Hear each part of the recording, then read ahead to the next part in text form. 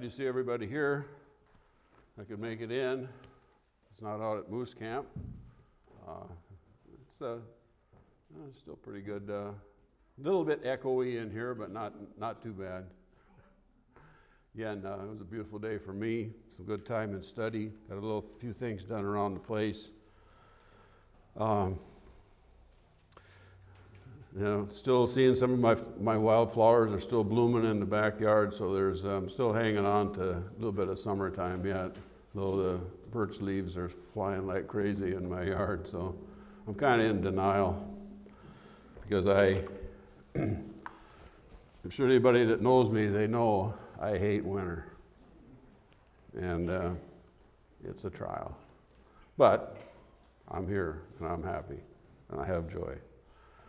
If you have the Bibles, turn to Micah chapter 6. I'm going to be looking at one verse, verse 8.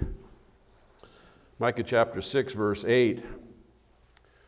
Very little is said about Micah's personal life, but he is known by some as being the prophet of social reform because much of his ministry that's focused into this book was a diatribe. Well, not a diatribe, but it was preaching against the political leaders and the religious leaders of that day in both the northern kingdom,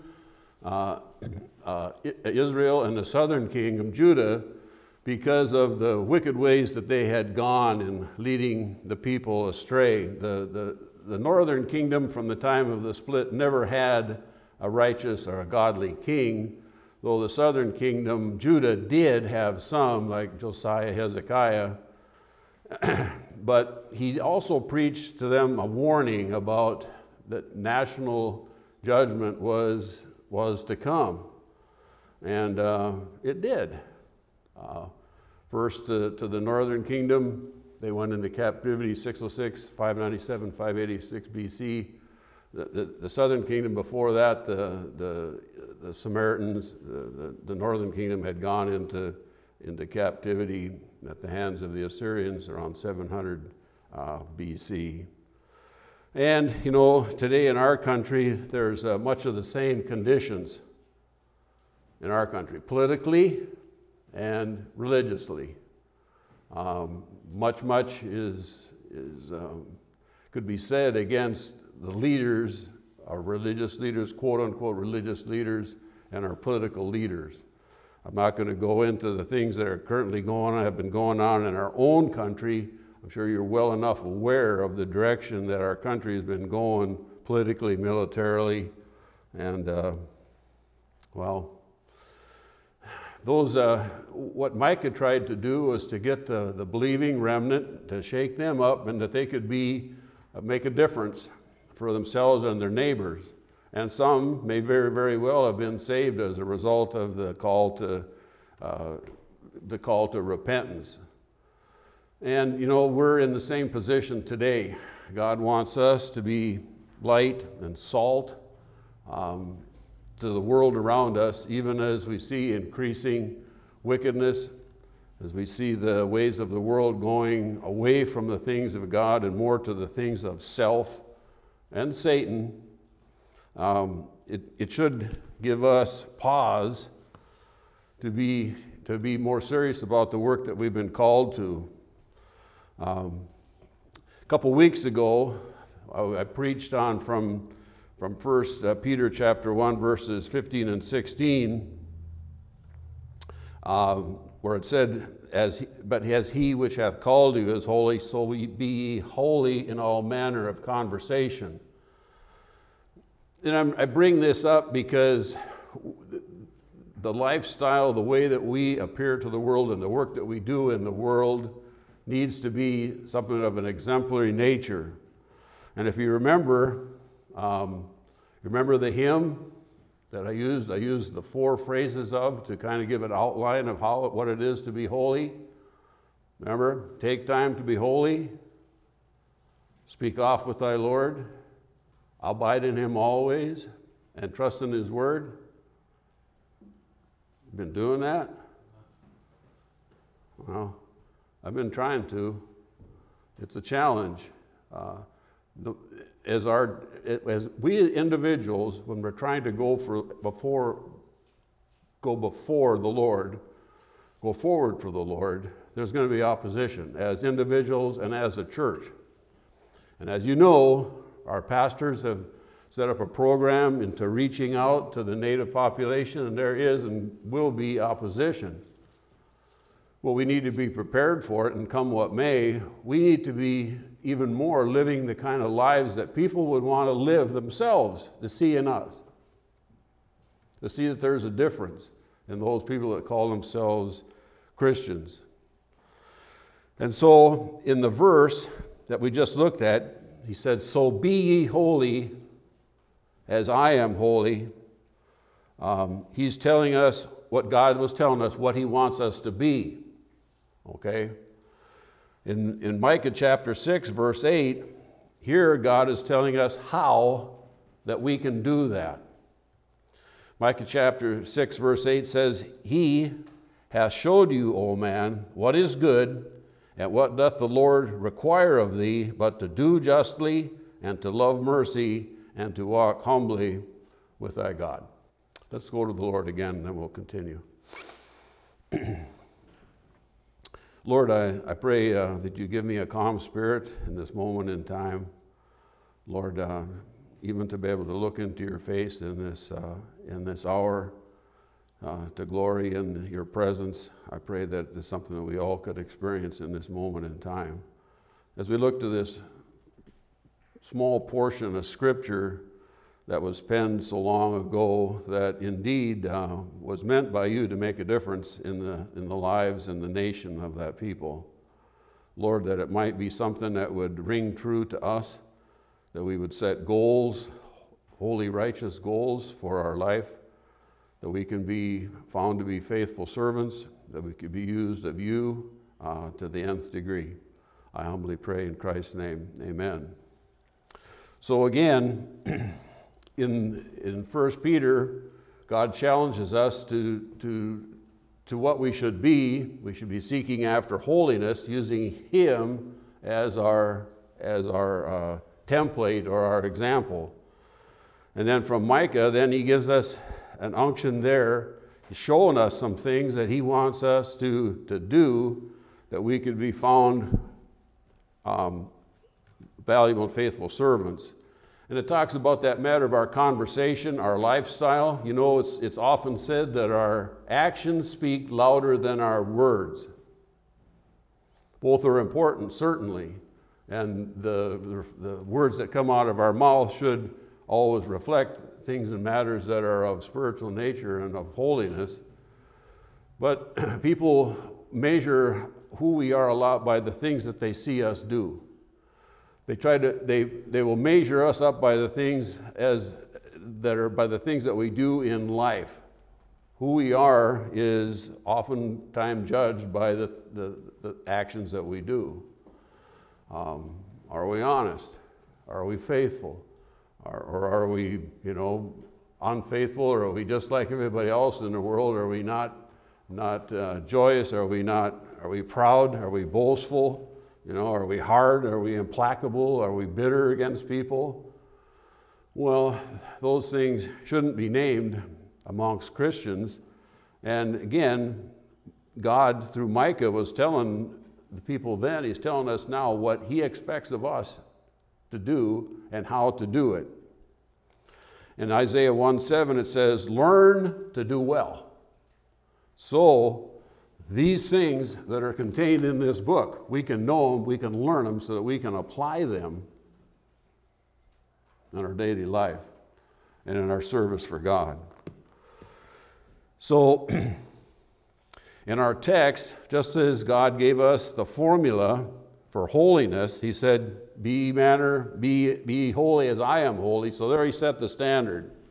So we studied a little bit last week, and we looked at God's holiness and what it implies and what it is, and how that we should seek to inculcate those traits into our own life. But in Micah chapter 6 then, he's telling us there of things that he requires of us. Okay? We're going to look at that word and that phrase a little bit closer as we go on. But it's important that we understand that, there is some rules of conduct that God requires for us in this life. So, he starts out, he has showed thee, O man. So, it's as Micah is saying here, okay, I've showed you what you should be doing. Why aren't you doing it? I've given you my word. They had the Pentateuch, certainly. They probably had the wisdom literature, Job, Psalm, Proverbs, Ecclesiastes, Solomon's Song. They had those to be able to look to draw spiritual life and strength from. That they could know the things of God, and that what God required of them, what he wanted them to do. And so it says, the Bible says, that mankind is without excuse. Because God has given us a revelation in his word. He's given us a revelation in our conscience of what we should do and what we shouldn't do. And we tend, I know myself, I think I tend to set the bar of obedience to God too low. Holiness, well, I can't get there. Remember we talked about that? The goal that we should have is the perfection in life that God has. We're never going to get there, but it's a goal that we should be attaining to. Anything less is not doing service to what God requires us and he wants us to do. And God has said, I've given you the example of what I want you to do. Why don't you do it? In Deuteronomy chapter 10, verse 12, it says, And now, Israel, what doth the Lord thy God require of thee? But to fear the Lord thy God, that's Jehovah God, to walk in his ways, to love him, and to serve the Lord thy God with all thy heart and with all thy soul. Yeah. So, then and now, it doesn't get much plainer. This is what God desires. The godly fear begins with the moment in time that we enter into an intimate personal relationship with him. And that's something that without that, the Bible says, without faith and without that, we cannot please God unless we're truly a part of his forever family. And and our walk, again, is the direction that we choose to take in life. We talked about in the message from out of 1 Peter, that we need to be walking in the Lord's footsteps. It's dangerous to get too far ahead, and it's too dangerous to get too far behind. We need to keep our eyes focused on him and his word, that we can be about, for every matter of our faith and practice, it needs to be coming from this book. And so, he says, he has showed thee, so it's here. We know this is where we need to look for every element of our faith and practice in life. Saved or lost. Lost person needs to look into this book and see that in the perfect law of the Lord you're condemned, and you need to be born into his family, because God is going to judge righteous judgment in individuals, even as he does in nations, and even as he is judging our nation now. Realize that. The things that are going on are not, God isn't being mean to us. It isn't that just that our leaders are failing, and they are, but that we need to step back and look at the whole big picture and how that our nation fits into his plan, how we as a church fit into his plan, how we as individuals fit into his plan in these final days. And so, he's given us this book, the Bible, Basic Instructions Before Leaving Earth. When I was a little kid, we used to sing, the Bible, yes, that's the book for me. I stand alone on the words of God, the Bible. You ever sing that? kids don't sing that anymore? You don't sing it like that, I'm sure. Well, that's what I get for trying stuff like that. But, it was true. I remember singing Jesus Loves Me when I was a little boy, long time before I became accountable for my sin, and God was honored in that. Remember that, little ones? You remember you can talk to Jesus and you can talk to God anytime. He wants to hear from you because he loves you who you are. And he wants you one day to come and be a part of his family because he loves you so much that God sent his son, the Lord Jesus Christ, to die to pay for your sins. It's an important thing for everyone to know and understand about that, young or old, what God has done for us. And he says there, he has showed thee, O man, what is good. Well, Webster defines good as having moral qualities best adapted to its design and use, or the qualities which God's law requires. So, are there any of God's laws, rules, statutes, precepts that are optional? Mm-hmm. Ding, ding, ding, ding, ding, ding, ding, waiting for an answer. Well, no. In application, there's many things that we can go to and look to from his words, but God's commandments, he had them written in stone, the 10 commandments written in stone for a reason, that he wanted us to understand about their immutability, their unchangeableness. And if it's written in this book, you can't go like they do in some of the government documents. I've seen how they go through and they'll edit out stuff that the public can't see, or it's classified or something. God doesn't do that, and we can't do that either. We can't edit out something that we choose not to look at because it might be too hard to do, or it gets a hold of our heart about something that we are or something we've done. You can't do that. We don't have the right to do that.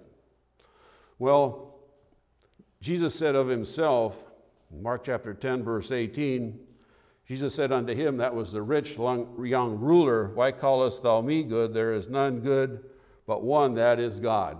So when it comes to our holiness, we have God as our best example. When it comes to goodness, that which we should be, then God is also our best example. Goodness is love in action. Love with its hand to the plow, love with its burden on its back, love following that's God's footsteps, who went about continually doing good. The commentator Hamilton said that. And so when we look at Jesus' life, everywhere he went, he did good. Even when he upbraided the Pharisees and the Sadducees, and he called them vipers and snakes in the grass, he was doing it that he was wanting them to get a hold of some of them to understand that the way that they were going was wrong. Some did get the message. Some didn't. But by definition, everything that God does is good because God is good. And we need to remember that. The Bible says in James 1:17, every good and every perfect gift is from above and cometh down from the Father of lights, with whom there is no variableness, neither shadow of turning. And you see, the thing with us is we can do some good things, but we can't be good like God. God is holy. He is holy. He is holy. Our goal is to try to be holy, to be separated from all sin in our life and in our practice. That is our goal. And the goodness that God would have us to exemplify to the world is the same that God had for us when he walked this earth. He made the choice to die for our sins. Nobody dragged him to that cross. The Bible says it's the goodness of God goodness and forbearance of God that leadeth us thee to repentance. It's because God's goodness is an extension of his love and his mercy and his grace, and that he has done everything for us that we could not do for ourselves to attain to the matter of righteousness. And so Micah writes here, he's saying, I've showed you, oh man, brothers, people, that which is good. Where did they get that? Well, they got it from God's word. He showed them. And in the quote from 1 Peter chapter 1 was quoted several times. That was a quote from the Old Testament. That was a requirement that all people, all time have known, that have known anything of God and his word. And then he comes to that phrase, he has showed thee, O man, what is good, and what doth the Lord require of thee. I use my dictionary a lot, because there's a lot of things in nuances of words that I don't always know and understand, and I want to get a little bit better handle on. Webster defines the word require as meaning to demand, to ask, as of something that's by right of authority. It's to render necessary as a duty or anything indispensable. It's as the law of God requires strict obedience. God didn't leave Israel clueless about what he required or expected of them. Neither does he us today. They had the Word of God as it was given then. They had the complete revelation for them in that day. We have the complete revelation, Genesis to Revelation, about God's will for us and the things that we need to know and to do for our daily life and for our practice. We've already seen that God wants us to live holy, separated lives. And we know some of the things that God requires of us. The royal law, that we shall love the Lord thy God with all thy heart, with all thy soul, with all thy mind, and all thy strength, and thy neighbor as thyself. And if every individual could follow to that, he said that's the whole law and the prophets hinges on that. Well, if we could ever attain to that, any people or any society, we'd have a wonderful society. But the problem is that we're sinners.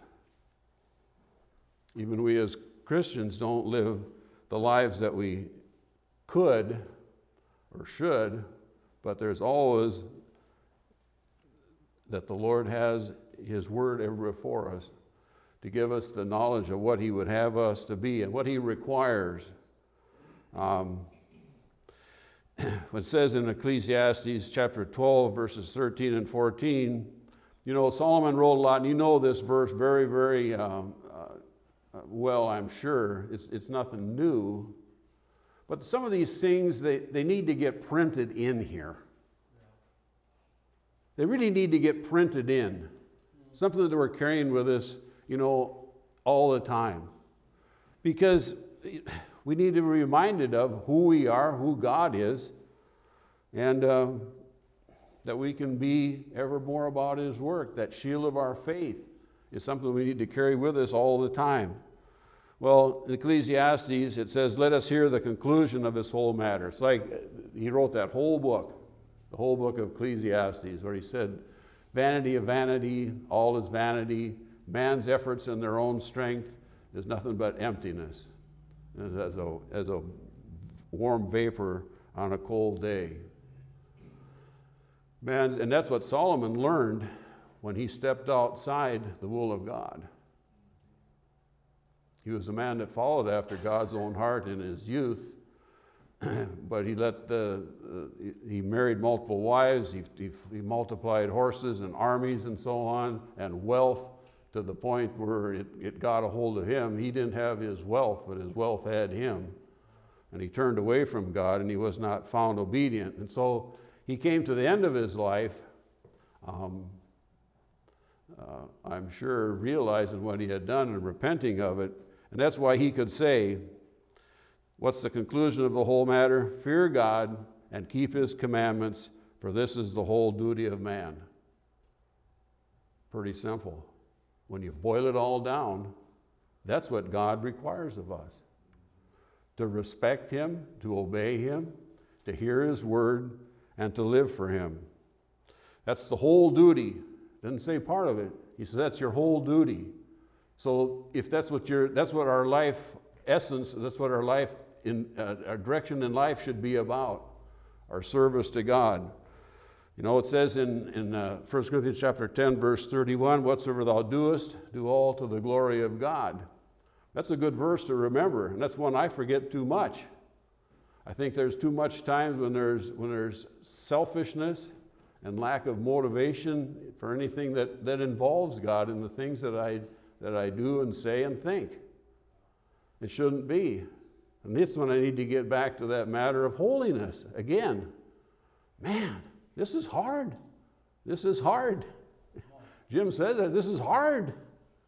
Well, what am I left with? Just walking in the strength of the flesh, and I know where that can lead, and you do too. So why go there? So we need to know the things that he requires. He wants us to have single-minded obedience to him. Fear God and keep his commandments. That's our duty, our whole duty of man. Why? For God shall bring every work into judgment with every secret thing, whether it be good or whether it be evil. If you're sitting in this auditorium now and you haven't believed on Christ as your Savior, God still knows every little thing that you did to break his law, to violate his law. From the time that you came to the age of accountability, he's kept track of every lie, every thought that was impure, every action that you did, and he's keeping track of it. And the moment in time that you came to that age of accountability, the Bible says that the wages of sin is death. A death sentence came upon you. You need to know and understand, if you walk out of this world tonight without Christ, you're going to hell. It's a serious thing. God calls every individual, everywhere, to repent. The Bible says that God, at times of this ignorance God winked at, but he commandeth all men everywhere to repent. And that's every boy, girl, man, woman, and child in this existence, not just North Pole, Alaska, not just the United States of America, this whole world. 24/7, 365, the Holy Spirit is drawing men to him. He said, if I be lifted up, I'll draw all men to me. God is willing that none should perish, but that all would come to him in repentance. But they must come. It's his will that we would come and know him and believe on his Son as our Savior. He doesn't make us do that. But what he does do is he works on his conscience. I was just talking to a fellow the other day, and he was talking about feeling the conviction of his sin. And he was asking me about that. Well, it's a good thing. If you're lost, you should feel the conviction from your sin. You should feel the burden and responsibility for it, because God will hold you accountable. And then he says to do justly. Well, so what's that about? Perhaps the thought behind this is summed up in the verse from Luke chapter 6, 31, where it says, as ye would that men should do to you, do ye also to them likewise. Well, you know that's the golden rule paraphrases it when they say, do unto others as you'd have them do unto you. And it's a good rule. It's something that we should all be trying to do and make a part of our life. If we're seeking to be holy, this is what we're going to be trying to do. We love our neighbor as ourselves. We should be doing to others the same things that we would ask or hope that they would do to us. But you know, present day moral philosophy gives little or no thought to the golden rule, despite the rule's prominence in common sense, ethics, or logic. I was just talking to my brother the other day on Skype, and we were talking about some of the current affairs matters. He said, it just doesn't make sense, the things that people do. Why do they do this? Don't they have any common sense at all? Well, the truth is, most of them have very little. They don't have any basis that they really build their life upon. The wisdom that they have, if it's anything at all, is about some some false truths that they're building their life on. And they're as easily led, more easily led than, I don't know, than sheep are dumb. Christians are called, believers are called sheep. Sheep need a shepherd, but some of those people out in the world are like the sheep that strays away from the flock. You know what happens to them? Become lunch for the bears and the wolves. And that's truly where most of the world's people are in jeopardy of hell's fire, because they followed a false philosophy that it makes no sense. That they believe that from evolution that life came from dead things. It's scientifically impossible for anything to come from something that's inert and dead. Yet, nevertheless, there are billions of people that are putting their faith in that fact, that matter has an innate desire to organize itself into something more complex. It can't happen scientifically, but nevertheless, there are some scientists will say that it can happen, so it must be so. Well, they're very, very wrong. And again, if we're going to have, you just wonder sometimes why a person would not use the basic commandments of God as a basis for their decisions and actions. That's what we're talking about. And as I just said, it's because many people today, they're selfish and they're hateful and self-serving. They don't have any thought about, their cares about anybody much for themselves or their very, very close family circle. They have no love to shed abroad in their hearts. Christians should have, the world should be able to see the love of God shed abroad in our hearts through the things that we say and the things that we do. The verses following the golden rule give explanation as to how this rule is to be observed. In Luke chapter 6, verse 32, it begins, "For if ye love them which love you, what thanks have ye? For sinners also love those that love them. And if ye do good to them which do good to you, what thanks have ye? For sinners also do even the same. And if ye lend to them of whom ye hope to receive, what thanks have ye? For sinners also lend to sinners to receive much again." I'm going to get some more back. But Jesus said, "But love your enemies and do good and lend, hoping for nothing again, and your reward shall be great, and ye shall be the children of the highest, for he is kind unto the unthankful and to the evil." He says, "Be therefore merciful as your heavenly Father is merciful." And so if we would to step outside of ourselves and we begin to show ourselves carrying these traits of caring for other people as much as we care for ourselves, to seek out, to try to help people in their physical needs, in their spiritual needs, out of the love of God in our heart. Many moral, self-righteous people would claim to follow this axiom, and truthfully, there are some that earnestly, honestly do.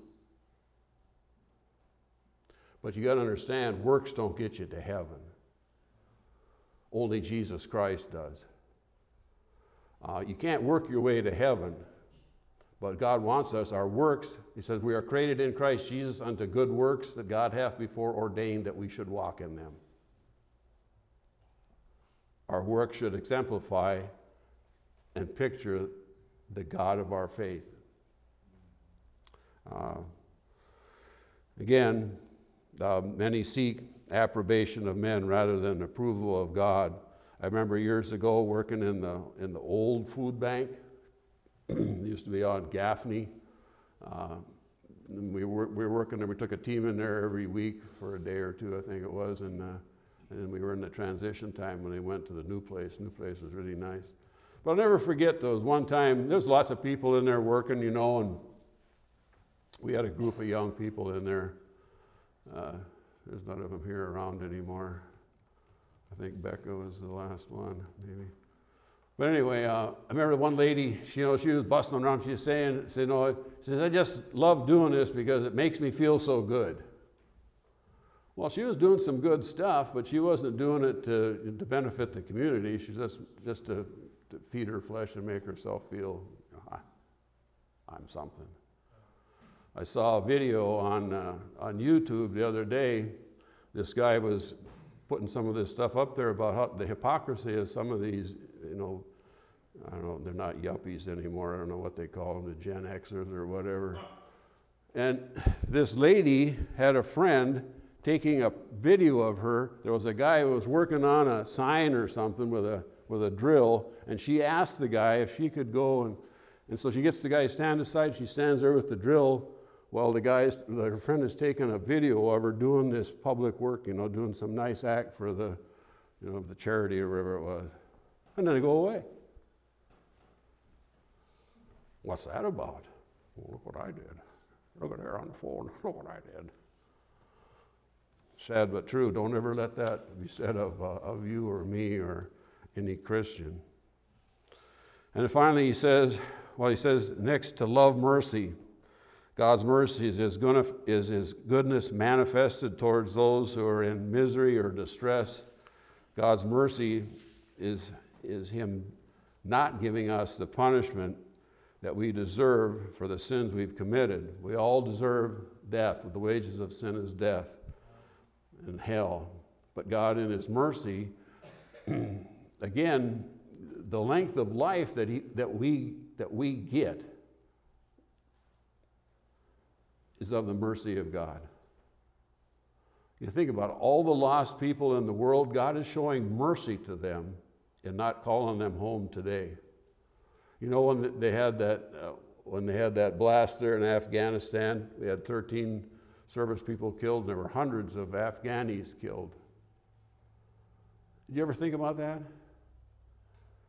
They talked about the soldiers a lot, but there was a couple hundred, at least several hundred Afghanis that died in that horrible blast.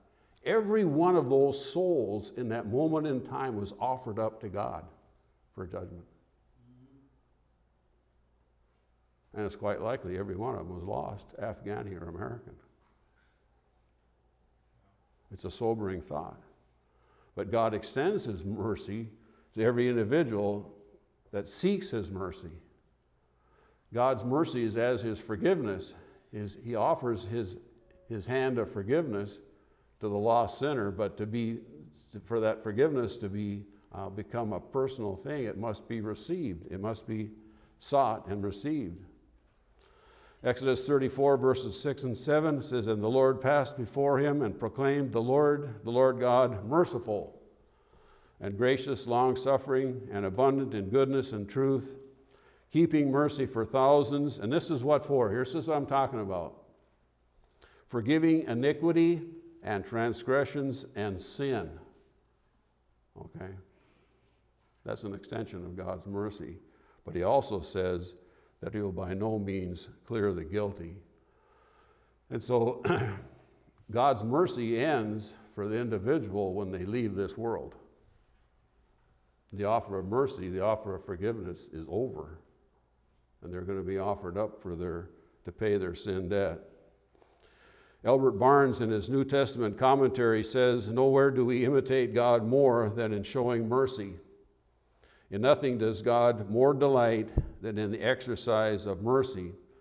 To us, as guilty sinners, to us as wretched, dying, and exposed to eternal woe, he has shown mercy by giving his Son to die for us, by expressing his willingness to pardon and to save us, and by sending his Spirit to renew and to sanctify the heart through the washing of regeneration and renewing of the Holy Spirit.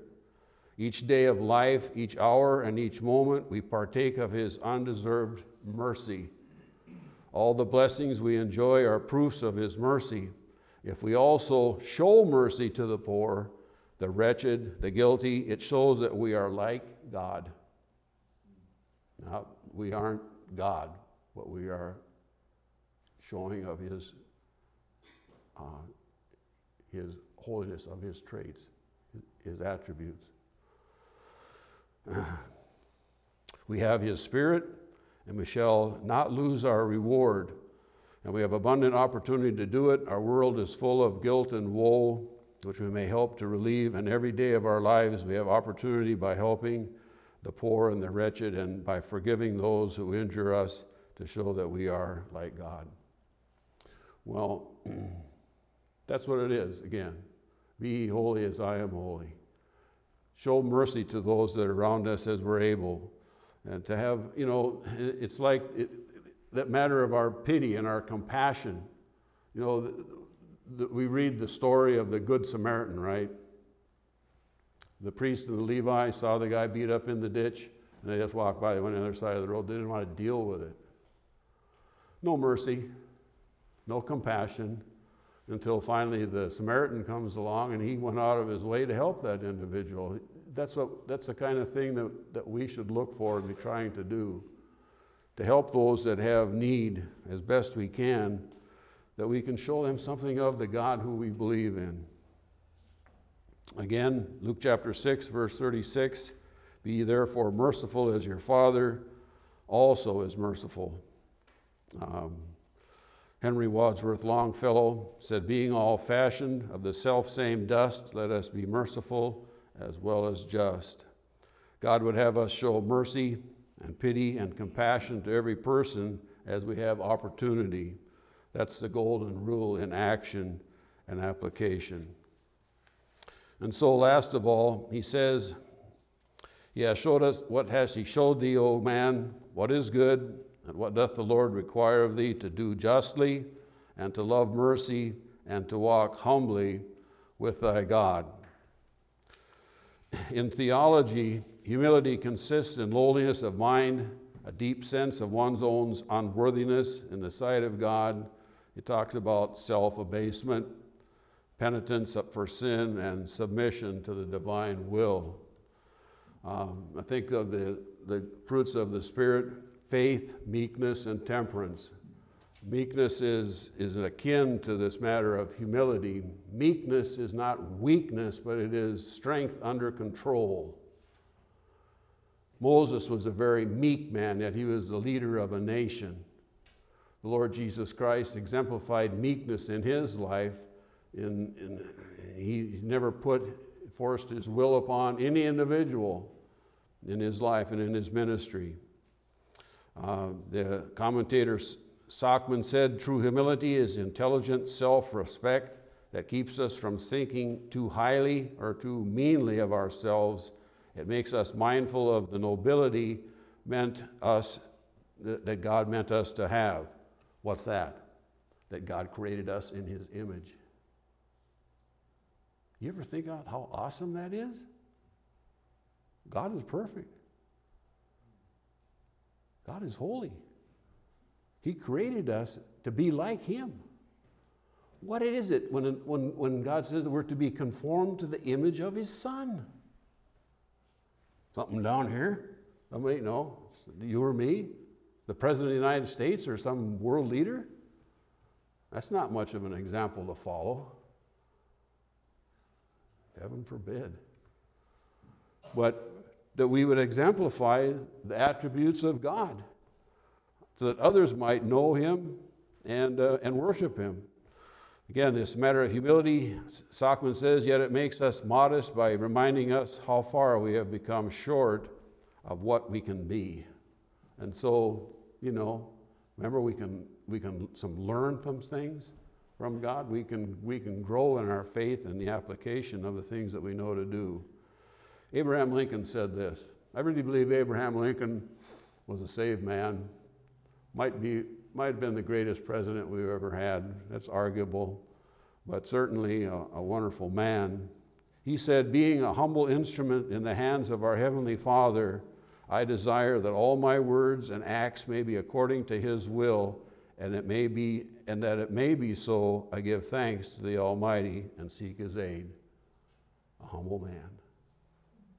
I believe he's a humble man that knew God as his Savior, something that we need to work for and exemplify. Humility is extolled in the Bible. In Proverbs 15, verse 33, the Bible says, the fear of the Lord is the instruction of wisdom, and before honor is humility. Okay, remember what Pastor Demlo was preaching on last Sunday? Remember he was talking about the people that came to the feast, And some came up, and there were positions of honor and some not so. You could picture like the room was just like this. It was the common area, and then they had the area where the master of the feast or the owner of the place, that's where he and his close entourage sat. And you remember that they said it was better to sit out there, okay? Say like here Isaac comes and he goes up and he sits down there. He wants to be close to the ruler of the feast. And then the ruler of the feast, the owner of the building, the man giving him the feast, he comes up there and he says, "No, you got to go sit down over there. I want Joshua to come up and sit here." You get the idea about, he was talking about humility. The person that was, he wasn't the person out there, he didn't think, I'm not going to go up there unless I'm called up there. There was no pride in him. It was pride for the other fellow to try to take a position that he wasn't worthy of. We should not ever be guilty of that. The Bible says pride goeth before destruction and a haughty spirit before a fall. We should always seek the approval of God, to live a humble, meek life in submission to Him and His Word. And then he follows up that in verse 19, from Proverbs, after it says pride goeth before destruction, he says, "Better it is to be of a humble spirit with the lowly than to divide the spoil with the proud." The Bible has absolutely nothing ever good to say about pride. It's pride keeps sends more people to hell. It's what puts the ramrod in the neck. It's what puts the stiffness in the knee that will refuse to bow and confess our sin before God. And Jesus, of course, he especially exalted it. He said, "Verily, verily, I say unto you, except you be converted and become as little children, you shall not enter into the kingdom of heaven. Whosoever therefore shall humble himself as this little child, the same is greatest in the kingdom of heaven." That to me is one of the most beautiful. I love kids so much. I envy all you parents so much.